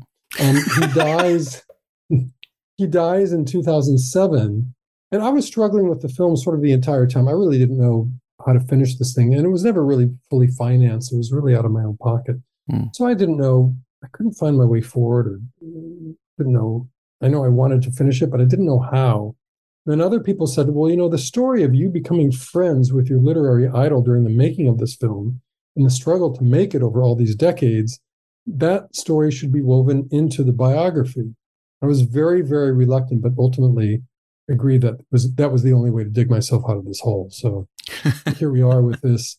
It's primarily a biography of Vonnegut, but it also has this meta element of me on camera. Sorry, folks, although you lucky ladies out there, telling the story about our friendship and my attempt to make this film over 39 years. Yeah, it is absolutely beautiful. And also, we get to see you through the years, Bob, as well. We get to see Kurt age over the decades. We get to see you age, and you barely change. Your facial hair changes a little bit, but that's pretty much it. What's your secret? Well, what else are you going to say? Also, I've got about 20 filters on our little Zoom conversation right now. No, I used to joke about the film taking so long. I used to tell friends of mine, I said, "Yeah, you actually see him age on film." I said, I'm aging too, but I'm off camera, so you don't see it. But I think I made my first on-camera appearance for this film in 2014, finished it in 2021. So you actually do get to see me age on camera now, if that's your idea of a good time. That's manufacturer would say. Indeed. And this documentary, of course, is the ultimate refutation of the old adage, never meet your heroes. And, I've been lucky enough over the years to have met some of my heroes as well in the course of this job. I haven't spent the extended amount of time with any of them as you did with Kurt Vonnegut. And I just want to know, what was the icebreaker for you? Because there's always a period when you're meeting someone for the first time. It can be a little stilted, a little tentative, but you got a lifelong friendship out of this. His mentality, his MO was not a showbiz MO at all. He wasn't full of himself. He didn't take his celebrity seriously. He was a guy from Indiana. People from Indiana are called Hoosiers here in the States, and he was just this big friendly Hoosier who didn't go out of his way, but it was his natural inclination when we first met to make me feel at ease. And I once we became friends, I saw him do that with other fans who would come up to him on the street and be very nervous. Mr. Vonnegut, I don't want to disturb you, but I have to tell you, I'm a huge fan and your books have changed my life. And I just wanted to say thank you. And he would engage them. He would ask their name. He would ask where they're from. Or do you live in New York? Are you just visiting? Or what do you do for a living? And he would keep them talking for a few minutes. He was genuinely interested in people. So when I first went to his apartment, that's what we call a flat. Actually, it wasn't an apartment, I should say. It was actually a townhouse, which is where rich people live in New York City. They have their own homes. But no, he was just very friendly. But I was nervous. That first time I was quite nervous. And as I say, by the time we started filming in '88, we had met up a number of times, spent a lot of phone time, a lot of FaceTime. But, the big icebreaker, to answer your question, was our mutual love of old comedy, film comedy, stand-up comedians, in his case, radio comedy. That first phone conversation, he invited me to call him, which I did. That first phone conversation, I started to go into that dopey speech about, how much your books have meant to me. And he cut me off in mid-sentence and he said, that scene in your film where Harpo's punching Margaret Dumont in the stomach made me laugh so hard. He just cut me off to talk about the Marx Brothers. So I said, all right, he doesn't want the compliments. He wants to talk about the Marx Brothers. So, and always for the remainder of his time on Earth, our conversations were filled with reminiscing about old comedy films and bits. He used to love this bit. There was a radio comedian. He was a vaudeville comedian. Was on TV and was in movies, but very popular. His name was Ed Wynn, and he used to love this Ed Wynn bit where Ed Wynn played this character called I think the old fire chief, and it was just like a one-sided telephone conversation. The fire chief picks up the phone and he says, "Fire station, what's that you say, ma'am? You say your house is on fire? Mm-hmm. Well, have you tried putting water on it? Uh-huh. Well, I'm sorry, that's all we could do. Goodbye." And he hangs up the phone. And Vonnegut, that's the kind of thing that would make him laugh for 10 minutes. Yeah. And he loved corny old jokes and puns. And so people ask me what I most remember about him. And literally what I most remember about my time spent with him were the laughs. We did a lot of laughing. And he was just that kind of a person. He had a great sense of humor, both as somebody who perpetuated humor and somebody who appreciated humor. So we got along great. There's no baggage. Did you ever get a glimpse of him when he was writing? Were you ever in the room when he was writing, or was that very much sacrosanct? No. I think he kind of kept writing hours, and he was a morning writer. He'd like write in his bathrobe with a cup and slippers with a cup of coffee. And by the time I'd see him, it'd be lunchtime. Although I did spend a week with him in his country place, his like weekend summer place on Long Island, by the shore. And but that was not a writing week for him. That was his little. He certainly wrote in Sagaponic, but that was a getaway week for him. And his wife was in the city, and I happened to be in New York City at the time. I live in L.A., but he called me up and he said, "Hey, I'm going to be out in the country for the week. Do you want to come and join me?" And I said, "Yeah," and I did. It was great. And by the way, combining two of my heroes, we had this conversation once. This was in the days of video rental stores. Yeah. And he just said to me out of the blue, he said, "What do you think is the best Marx Brothers film?" said the best one. Well, to me, sort of my favorite Marx Brothers film is maybe Duck Soup. And he called the video store and he said, "Do you have a copy of the Marx Brothers Duck Soup?" I said, "Yeah, I'll put it on hold. We'll be there in a few minutes." We got in the car. We went to the video place. We got Duck Soup. We brought it back. We watched it together. And as much as I'd just become acclimated to the idea that, he was my friend, there were those moments, and that was one of them where I thought, I'm in Kurt Vonnegut's country house, hanging out with him for the week, and we are watching a Marx Brothers film on TV together. How did this happen? What turn did my life take that it would lead to this? Yeah. Meet your heroes. Never mind, never meet your heroes. Meet your heroes, because this might happen. Well, some of them may be real twats, as you say out there, but we do. Yeah, and thank you for the correct pronunciation as well, Bob, because Americans tend to say twat, and I don't like that. Twat. Yeah. No, I've spent enough time out there that I have lots of expressions like tits up, and I always have to sort of recondition myself when I come back and start calling lifts elevators again, and bins wastebaskets and all that. But we'll sidewalks, pavements. Yeah, exactly. Yeah. Sidewalks and pavement. Absolutely. But no, in this case, meeting him was everything you want him to be. And I never imagined. I thought, maybe we'd meet and I'd get an autograph. We'd have a little bit of a chat or something. But becoming, as close friends as we did, and I still, I once the decision was made to bring in this meta element where I'd be on camera, sort of telling the story.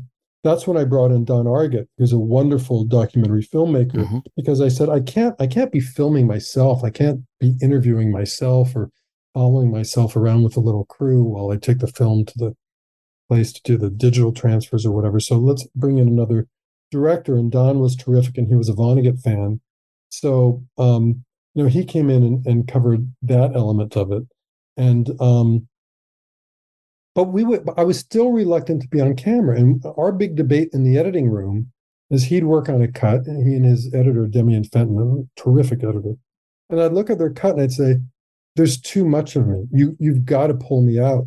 And he'd say, no, it needs more of you. And I'd say, no, it needs less of me. And that was always the big debate. And finally, at the end of the day, I think we struck the right balance. Now, there are the occasional critic that will say, "Why is Weide in the film?" or "There's too much of him," or whatever. But I look at the finished film and I'm quite happy with where we landed. And when people talk about the emotional resonance of the film and how, sort of dumbstruck they were at the end, or how, people tell me that they cried through the film, or people tell me how many times they cried. They cried 5 times. I say, what, only 5? Come on. I think that has a lot to do with the personal element. It does. That's brought in. I don't think it would have that kind of emotional resonance if it weren't a first-person telling of the story. But that's something you again, we touched on this a little bit, but that's something you must have wrestled with. There's, in terms of not just inserting yourself into the film, into the story, but about how much you reveal about Linda's illness, about where you are right now. And that was the big debate. And then, yes, my wife was diagnosed in 2018, and it's not thrown in just gratuitously. It really plays in thematically to sort of the gifts Vonnegut left us with, because he adored my wife. And by the way, as we learned from the film, it was Vonnegut who encouraged me to marry my then girlfriend. She and I met in 94. Kurt and I had already known each other for a number of years, and he loved her. And he would always say, "When are you going to marry this girl?"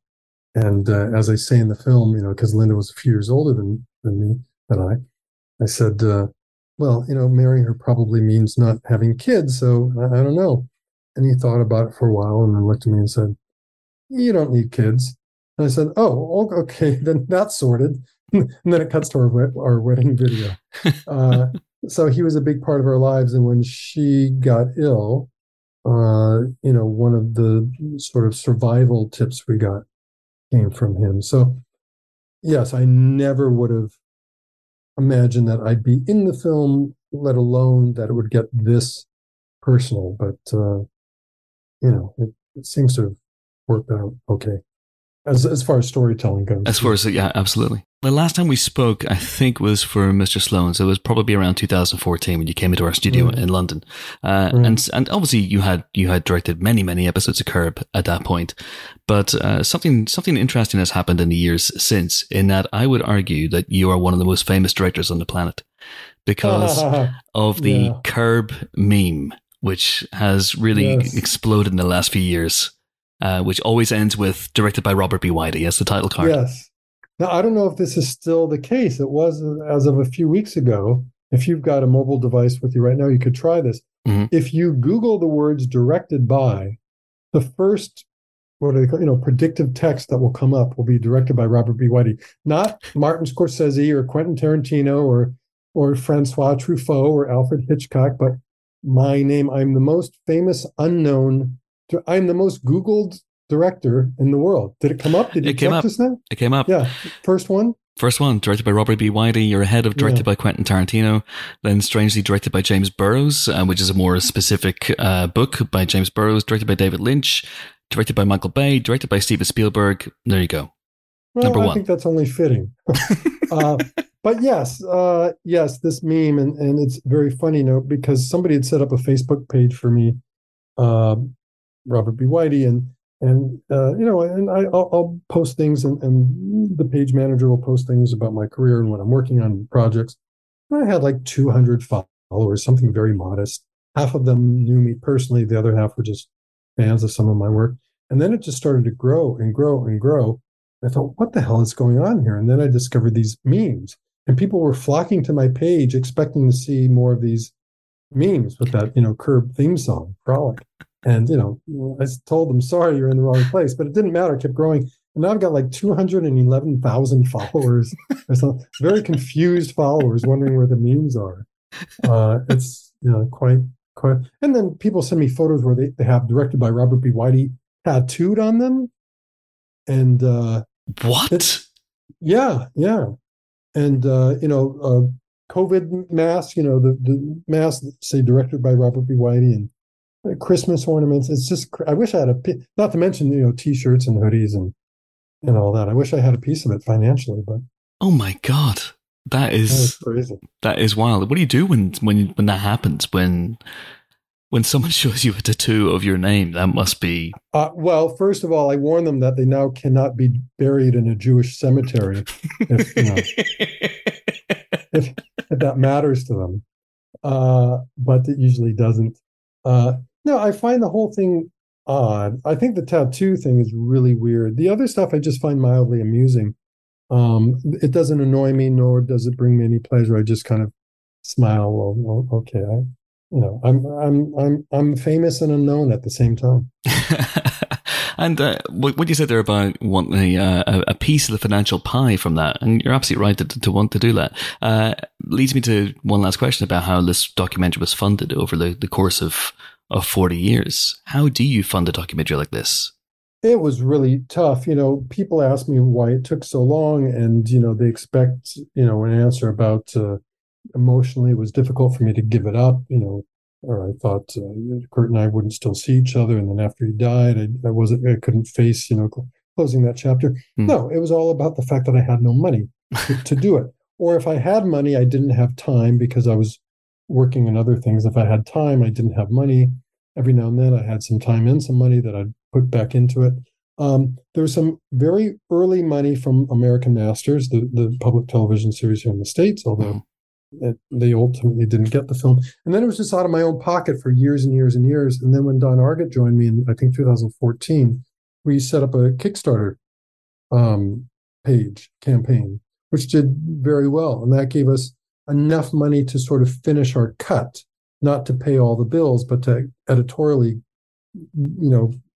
sort of lock the film. And then we took it around to try to sell it. And thank goodness it was picked up by IFC Films here in the States, a very prestigious distributor of independent films. And now it's showing all over. I should say in England, the distributor is Altitude, which is a very nice company. And I know right now the film is in cinemas in England, but also if first of all, you should go to the cinema because most of them are air conditioned, right? Mm-hmm, indeed. And otherwise, you can catch it on.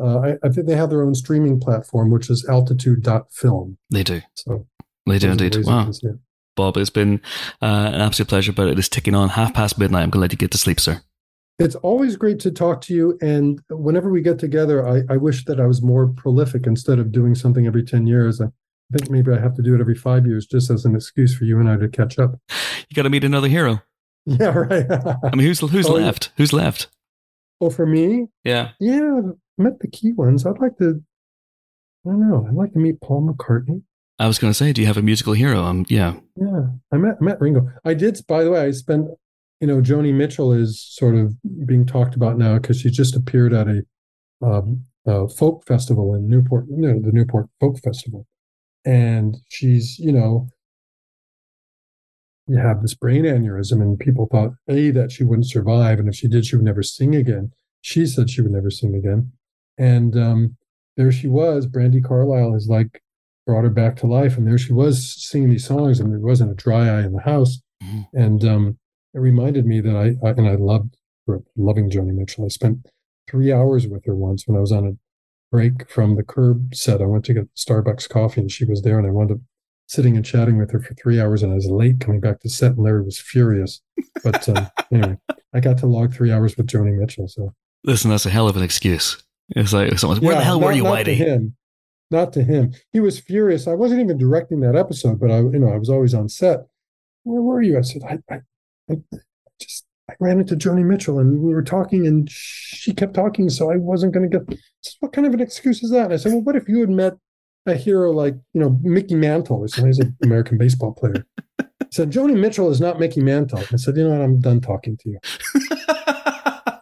See, right there, that even sounds like a Curb episode. That sounds like something, Larry goes somewhere, he meets someone for, and he talks to him for 3 hours, and he's late, and all sorts of shit happens. That's a Curb episode. It's a fine line between real Larry and TV Larry. Absolutely. Well, Bob, it's always a pleasure. And let's not leave it as long next time before we chat. Well, now I'm too awake to go to sleep, so let's go on for another hour. No, I'm kidding. Thanks, Chris. Truly, always a pleasure. Amazing. Cheers, Bob. Thanks very much indeed. Okay, so that was Bob Weide, and that documentary, Kurt Vonnegut, Unstuck in Time, is out right now. It's in cinemas, but you can also download it to rent or buy on the Altitude website. But it's time now for the reviews portion of the show, in which we'll talk about the other films that you can see either on the Silverplex or in the Multiplex this week. And we're going to start with the film that's out in cinemas right now, but will be hitting Prime Video next Friday. And it's Ron Howard's new film, 13 Lives. Ron Howard, of course, was last week's guest.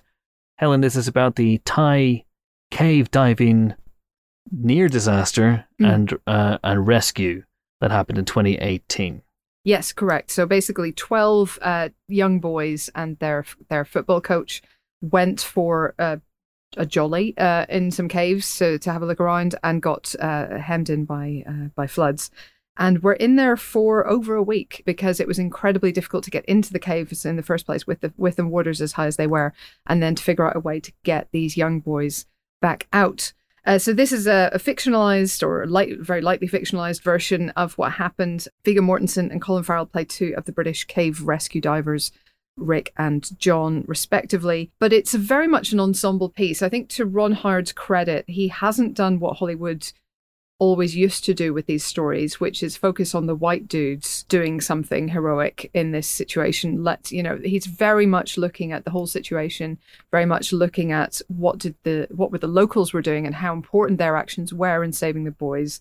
And yes, also there are two movie stars there in the middle, putting on Midlands accents and doing a bunch quite of good ones as well. Yeah, very good ones. I was very impressed. So I like that about it. I like that it is an ensemble. I like that it gives you that kind of more rounded view and maybe uses their star power to kind of draw people in who wouldn't otherwise be interested in this.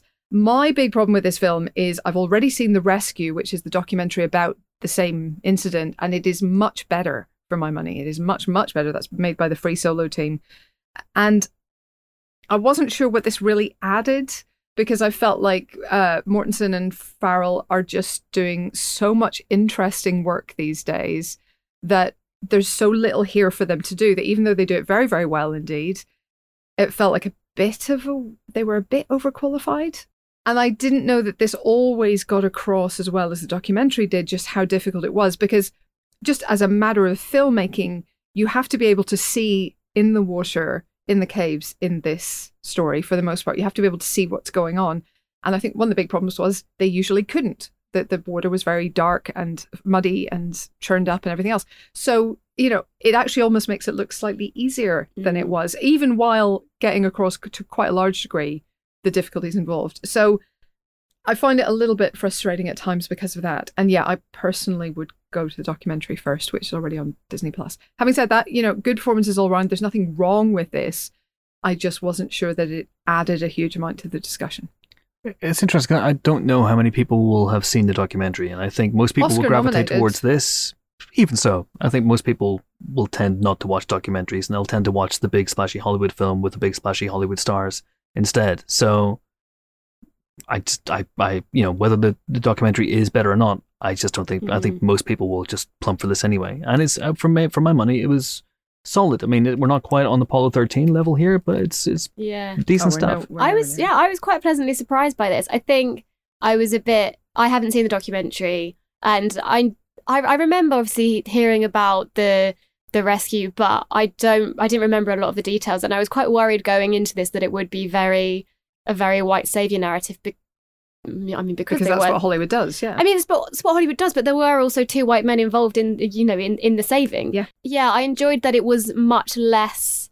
The tone was much less soaring and celebratory, and look at these absolutely incredible two men. I enjoyed that there was a bit less of that, but then I did kind of feel that because of that, I felt like the film wrapped up quite quickly and quite. Like there wasn't much celebration, but about any of it. I think because you took away that adoration of these two white men, like the end of the film for me felt like it wasn't celebrating any of it, even though it was such a miracle that these boys got rescued at all. And it's a deliberately muted story. I think it's a deliberately muted treatment of it. And the fact that it takes place in the monsoon as well, it means it's just bloody wet all the time. Yeah. It's wet inside, it's wet outside. And so therefore that could be a little bit. It almost dampens the film. It dampens the sense that there's no glory here. No one. Whenever the spoiler alert, everyone gets out. It's an absolute miracle. Apart from one of the Thai cave divers. Yeah, and someone else died later on a couple of years. But all the boys get out, which they thought was just never going to happen. Yeah. And once that happens, instead of the usual triumphant punch to the air, lots of brass on the orchestra, that just doesn't happen. The film just ends. It's a very muted thing. Which I liked it more than you guys, I think, but yeah, I did quite like it, and I just couldn't believe the accents. I know that shouldn't be the biggest part of the film, but when I also forgot they were in it. I just thought it was about. I thought the star power in this film was Ron Howard, so I was settling in for just a film about that, and then I saw their names. I was like, oh, what are they going to be doing? And then the accents, I was just like, oh. They're gonna drop the ball. It's gonna get worse. I'm gonna laugh. No, every single time I was like, oh my god, say another sentence. Not the point at all. But I was like, do another one. Now talk about custard creams. Do another trick. There's a lot of custard creams. Yeah, I was like, say it again. I love the custard creams chat. Look, I love them. I thought the performances were fantastic. Really restrained as well. Yeah, very impressive work. But just, I mean, like Colin Farrell's doing some of the best work out there right now, and I just felt like this was I did wonder why. I was like, why are you here? Why are you doing that? And look, there is stuff there for him to do. I'm not saying there's nothing for him to do. He does it very well. There is nuance to this guy who's just so matter of fact about this impossible thing that he's doing. But there are still things that get to him, and I loved the way they balanced that. I thought it was wonderfully done. But at the same time, it's like he's doing like all this crazy experimental films out there right now that he's in all the time. And yeah, this one for me was just one of his lesser efforts. It's not that it's a bad film, it's just that it didn't sing to me in the way that I maybe wanted it to. I felt like I expected it to hopefully add something to my knowledge of the situation. I didn't feel like I got a huge amount of extra nuance from this that I hadn't had before. All right. Well, listen, I thought it was actually quite good. I mean, it's in the same ballpark as we talked about last week with Ron Howard as Apollo 13 and Backdraft. I just like movies about smart people figuring shit out, and that's what this was. And also, when you read up in this story, I haven't seen the documentary. I will check it out. But when you read up in the story and you see in the film as well what they had to do to get these boys and the soccer coach out alive, it's mind-boggling. Yeah. And it's quite incredible. And some of the sound design on the rescue scenes was extraordinary. Just like tanks scraping across rock as they try and fit people through. Okay, speaking of sound design and the way that we watch films nowadays, and because it's coming out on Prime not long afterwards, right? I will say as a personal recommendation, I watched this film at home. I wish I'd watched it in a cinema because, again, this is the fault of my internet connection, but there were a couple of moments where the film paused and I just thought, this is the worst thing that's ever happened to me. So don't take that risk, I say, because there's a lot of tension in this film. So first of all, don't let yourself get any pauses like that if you're going to watch it on Prime. But also, I wish I'd had more of the sound design. And again, because you're in these caves for a lot of the time and it is very dark, and even if it's probably clearer than it actually was, it's still quite dark and murky. So I think it is. Having that immersion, if you can get to a cinema, could benefit this quite a bit. All right. Okay. Then 3 stars then for Ron Howard's 13 Lives. Next up, we have the return of Olivia Colman in Joyride, which is a movie about a person called Joy who goes on a ride. Isn't that roughly what's happening in this movie, Ella? I mean, you're not too far off. There we go. We have Olivia Colman, who is playing I want to say kind of a reluctant mother who has a newborn daughter. But we don't meet her first. We meet a young Irish boy called Mully who steals a taxi because he's got all of his own family issues, and he realises that Joy and her daughter are in the backseat of the car. And then what ensues is an unlikely road trip where everybody relearns the meaning of family and all of these nice things like that. It's not as saccharine as I'm making it sound, but it still just didn't quite hit the right notes for me. I think it was one of those films which tries to make everyone quite kooky and quite unusual and a bit dissatisfied with their lot and a bit spunky and a bit funny, and a bit spiky. And I think when you're trying to hit all of these uncomfortable notes, it is quite a tough choreography to make sure they all work properly. And it was just all a bit out of whack for me. I think I didn't find the funny scenes funny enough. I think the young boy who plays Mully, Charlie Reid, he does as well as you can try to do opposite Olivia Colman. But I think there was just, from all parties, just a little bit too much shouting and a bit too much bristling, while the whole film to me felt like it was made perhaps 10, 15 years ago when there were fewer lovely, charming, unconventional road trips. But now you just throw a squirrel and you'll hit one of those movies. Yeah, and I'm just like, and again, like we were saying about Colin Farrell and Viggo Mortensen, I don't know why Olivia Colman did this, because I'm all for Oscar winners staying true to independent film and doing, smaller stories and smaller films. As we know, she does amazing work with Yorgos Lanthimos, but it just didn't work for me. Which is a shame. I can see on paper why you would fund it, why you would go and see it, and I think Olivia Colman fans will find much to enjoy in this, but I would skip. Probably film close to our house. I'm saying that might be the main reason. Okay, we give this one 3 stars. 3 stars then for Joyride. If you are going to watch a film called Joyride this week, I would recommend the 2001 Steve Zahn, Paul Walker, Lili Sobieski thriller directed by John Dahl, which is terrific, also known as Roadkill, if you're looking for that. 3 people piss off a trucker and pay for it. Or do they? Really, really great film. Little B movie. Also a B movie this week.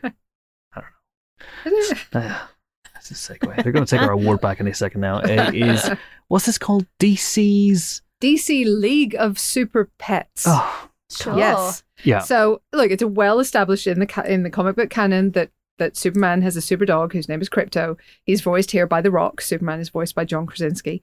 And Krypto is having a bit of a crisis of confidence because Superman is getting closer to Lois Lane, and it's like, oh no, will there still be room for me if they're kissing all the time? Oh no. And then there's orange kryptonite comes into the picture. Now I'm sure, as we all know, that orange kryptonite has the power to give animals superpowers. That's right. And just as Krypto accidentally swallows some green kryptonite and gets depowered, I mean, in his defense, it is in a piece of cheese. We'd all make the same mistake. Another bunch of animals get powered up by the orange kryptonite, including an evil guinea pig voiced by Kate McKinnon. And the other goody animals are going to have to be trained by Crypto, who is going to have to learn to let go and share. Were the heroes at this point? They've all been kidnapped by the evil guinea pig. Huh. The evil guinea pig takes down, and I'm not kidding, the entire Justice League. I have a headache. Mm-hmm. Including Batman? Including Batman, who is voiced by Keanu Reeves. Squeak! Really? Okay, I'm back. Yeah. Okay, yeah, okay. We're all back on board. I am cured. 5 stars then for DC, the League. What's it called? DC League of Super Pets. Look, it is ridiculous, and I find it incredibly by the numbers for its first 2/3 in particular. You know, It's like, oh look, there's a character who's a bit too big for his boots, and he's going to have to learn the value of sharing and being a better, or whatever. So that was annoying, but The Rock and Kevin Hart do have chemistry, even when they're just doing voice roles. Yes, they do. And Kevin Hart voices the other dog who gets superpowers. There is a lot of charm here in the second half. It is a very good voice cast. Kate McKinnon as a guinea pig. I mean, who knew it was the role she was born to play? That's all good. I just find it so animated film by the numbers for the first 2/3 that it couldn't get quite past it. And arguably the action scene at the end goes on a little bit longer than maybe needs to. Okay. So yeah, some good stuff, but not, it's no Lego movie, put it that way. Well, we disagree with you. Clearly, John Nugent, who is some sort of Lex Luthor-esque, well, come on, Mr. Luthor, sort of super villain, he's trying to take this film down. Well, I mean, clearly it's getting too close to the truth. I didn't exactly give it a glowing review myself. I would not massively disagree with his 2-star review. Okay, yeah, so he gave it 2 stars. 2 stars then for DC League of Super Pets. There you go. Which is animated, in case that wasn't clear. And last but not least this week, we have Fire of Love. I love this film so much. We're ending on a high. This is good. This is a wonderful film. This is a documentary written and directed by cultural anthropologist Sarah Dosa. It is a documentary which tells the story of Maurice and Katja Kraft, who were a French couple who were very much in love and who were both volcanologists. And they dedicated their life to discovering volcanoes and learning about them to educate the world and warn people against natural disasters.